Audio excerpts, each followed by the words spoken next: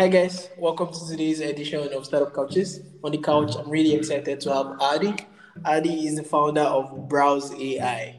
Welcome to the couch, Adi. Thank you. Excited to be here. As I told you before, this is my first podcast interview in English, so I'm really excited about it. Yeah, it's really my honor, just hosting you here.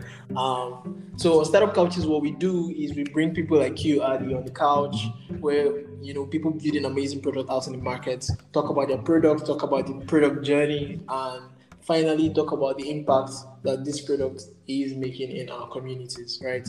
And so diving right into this conversation, what is Browse AI and how does it work? Yeah, so Browse AI is the easiest way to extract and monitor data from the web, from any website with no code. Right now, we're at a beta stage. Our beta has hundreds of users and hundreds of beta users and 6 customers.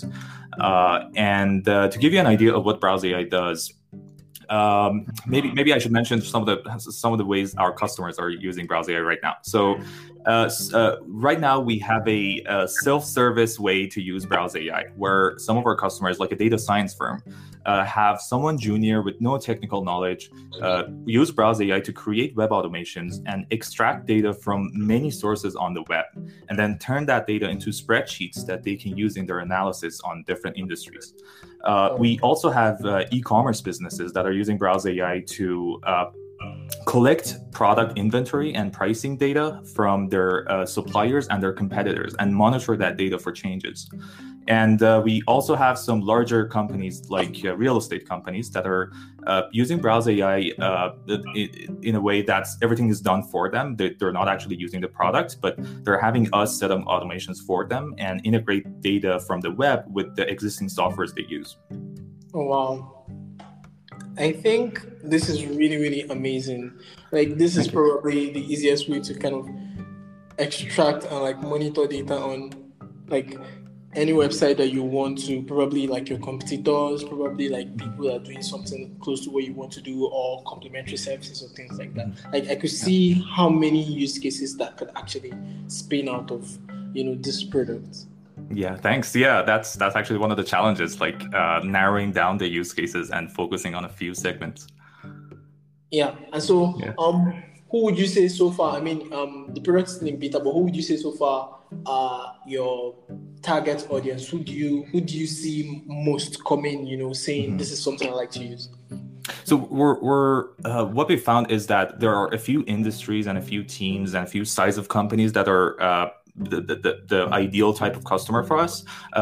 And to give you a couple of examples, e-commerce businesses are one of the target customers that are pretty ideal for us, especially the ones that have about between 10 to 100 employees. And we've been able to work with them in a way that's mutual for both of us. And we also think that there's a huge demand in the real estate space, and that's another industry we're looking into. Okay, that makes sense. So e-commerce and real estate. Yeah. And we also have customers in the data science teams and data science firms, and that we're exploring that too. Yeah. That's actually pretty exciting. So, Thanks. very curious. How did you start this? What is the founding story like? So I've been coding for over 20 years now. I started when I was 8 years old, and I've made web automations and data scrapers since when I was in high school. The last few years when I was working in Canada, I worked on more web automation projects. And what I found was that larger enterprises like the companies I worked with, like AT&T, Nissan, GE, those companies that have no problem doing web automations because they have a ton of money to spend on expensive vendors to create web automations. But small to medium-sized businesses can't really create web automations, or if they create it, they have a really hard time maintaining it because it requires a lot of custom code. And the solutions I found in the market in 2019 when I was thinking about Browse AI was They were either really basic Chrome extensions that you can only use for really simple use cases like extracting data from a single page, or there were solutions that were like programming frameworks for like Python or something, where you needed to code, but they would reduce the amount of code you need to write. And there were also these enterprise vendors that would want to charge us like $5 to $10,000 to just start talking about the web automation project. So yeah, there was no solution for web automation at scale for SMBs, and I thought it was ridiculous because every business was using the web more than ever before, and they needed to automate all these mundane tasks. But yeah, there was nothing out there. There was the best thing out there was Zapier, and they're doing a great job. I love them, but they only support like 2,000 or 3,000 data sources. What if you want to extract data or automate things on those other billion sites out there? Yeah, that makes sense. So yeah. I see where in the market Browse AI fits in, just solving that problem, especially for just startups, I would say, right? People that can't easily afford thousands of dollars to start consulting with like huge data firms and things like that, right? And then with normal businesses also, people that just want to maybe build new things, people that want to, especially also the no code community, which you are really trying to tap into. So there's just a lot of ways that we could look at this, right? And so next question I have for you is actually, how do you see growth so far? Now you're in beta, how are people using the product? What are people using the product to do the most? And how are you seeing customer engagement like?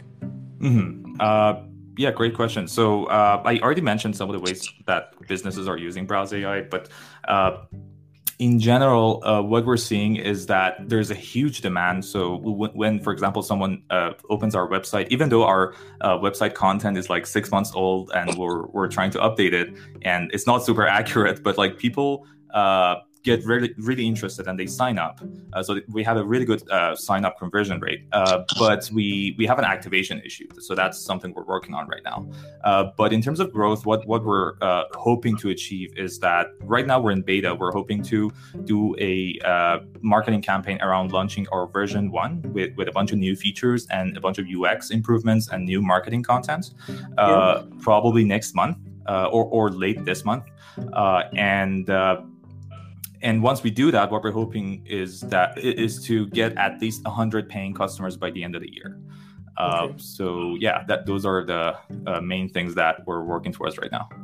Okay. How are you thinking around content?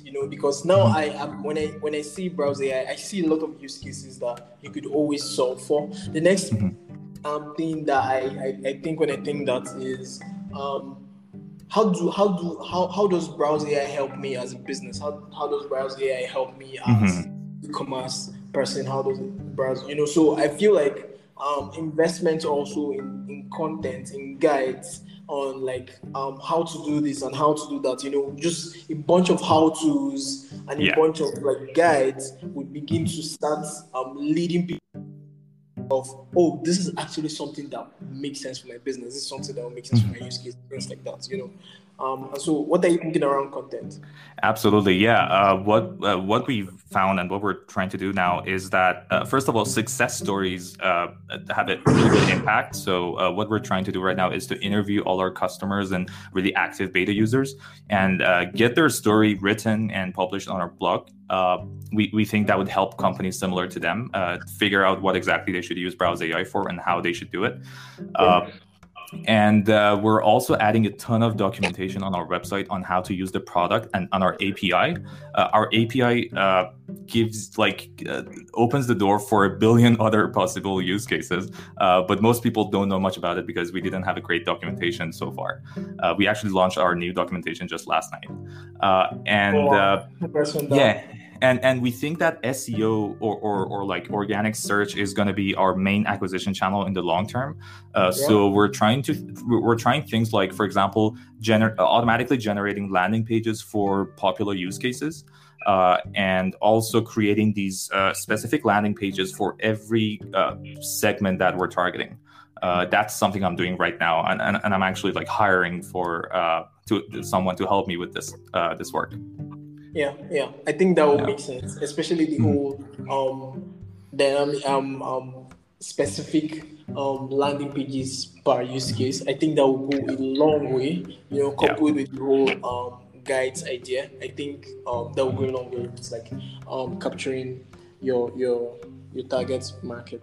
Right? Yeah, definitely. So, now that I kind of have a feel of what your next big milestone is, getting your first 100 paying users. The next thing is, how are you planning to scale this? You're already talking about getting some people on the team and things like that. So are you planning to raise money soon? What's the thought process around that?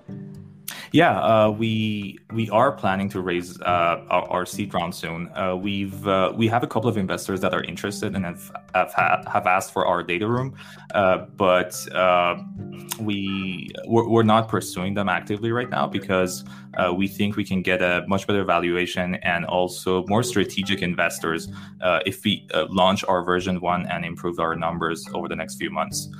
So what I'm planning is that so far I've been funding the business myself with my savings from my last job as the director of engineering, and what I'm hoping is that by Q4 this year we're going to be at a point where we're going to be able to raise a great round with great valuation from the investors we're interested in,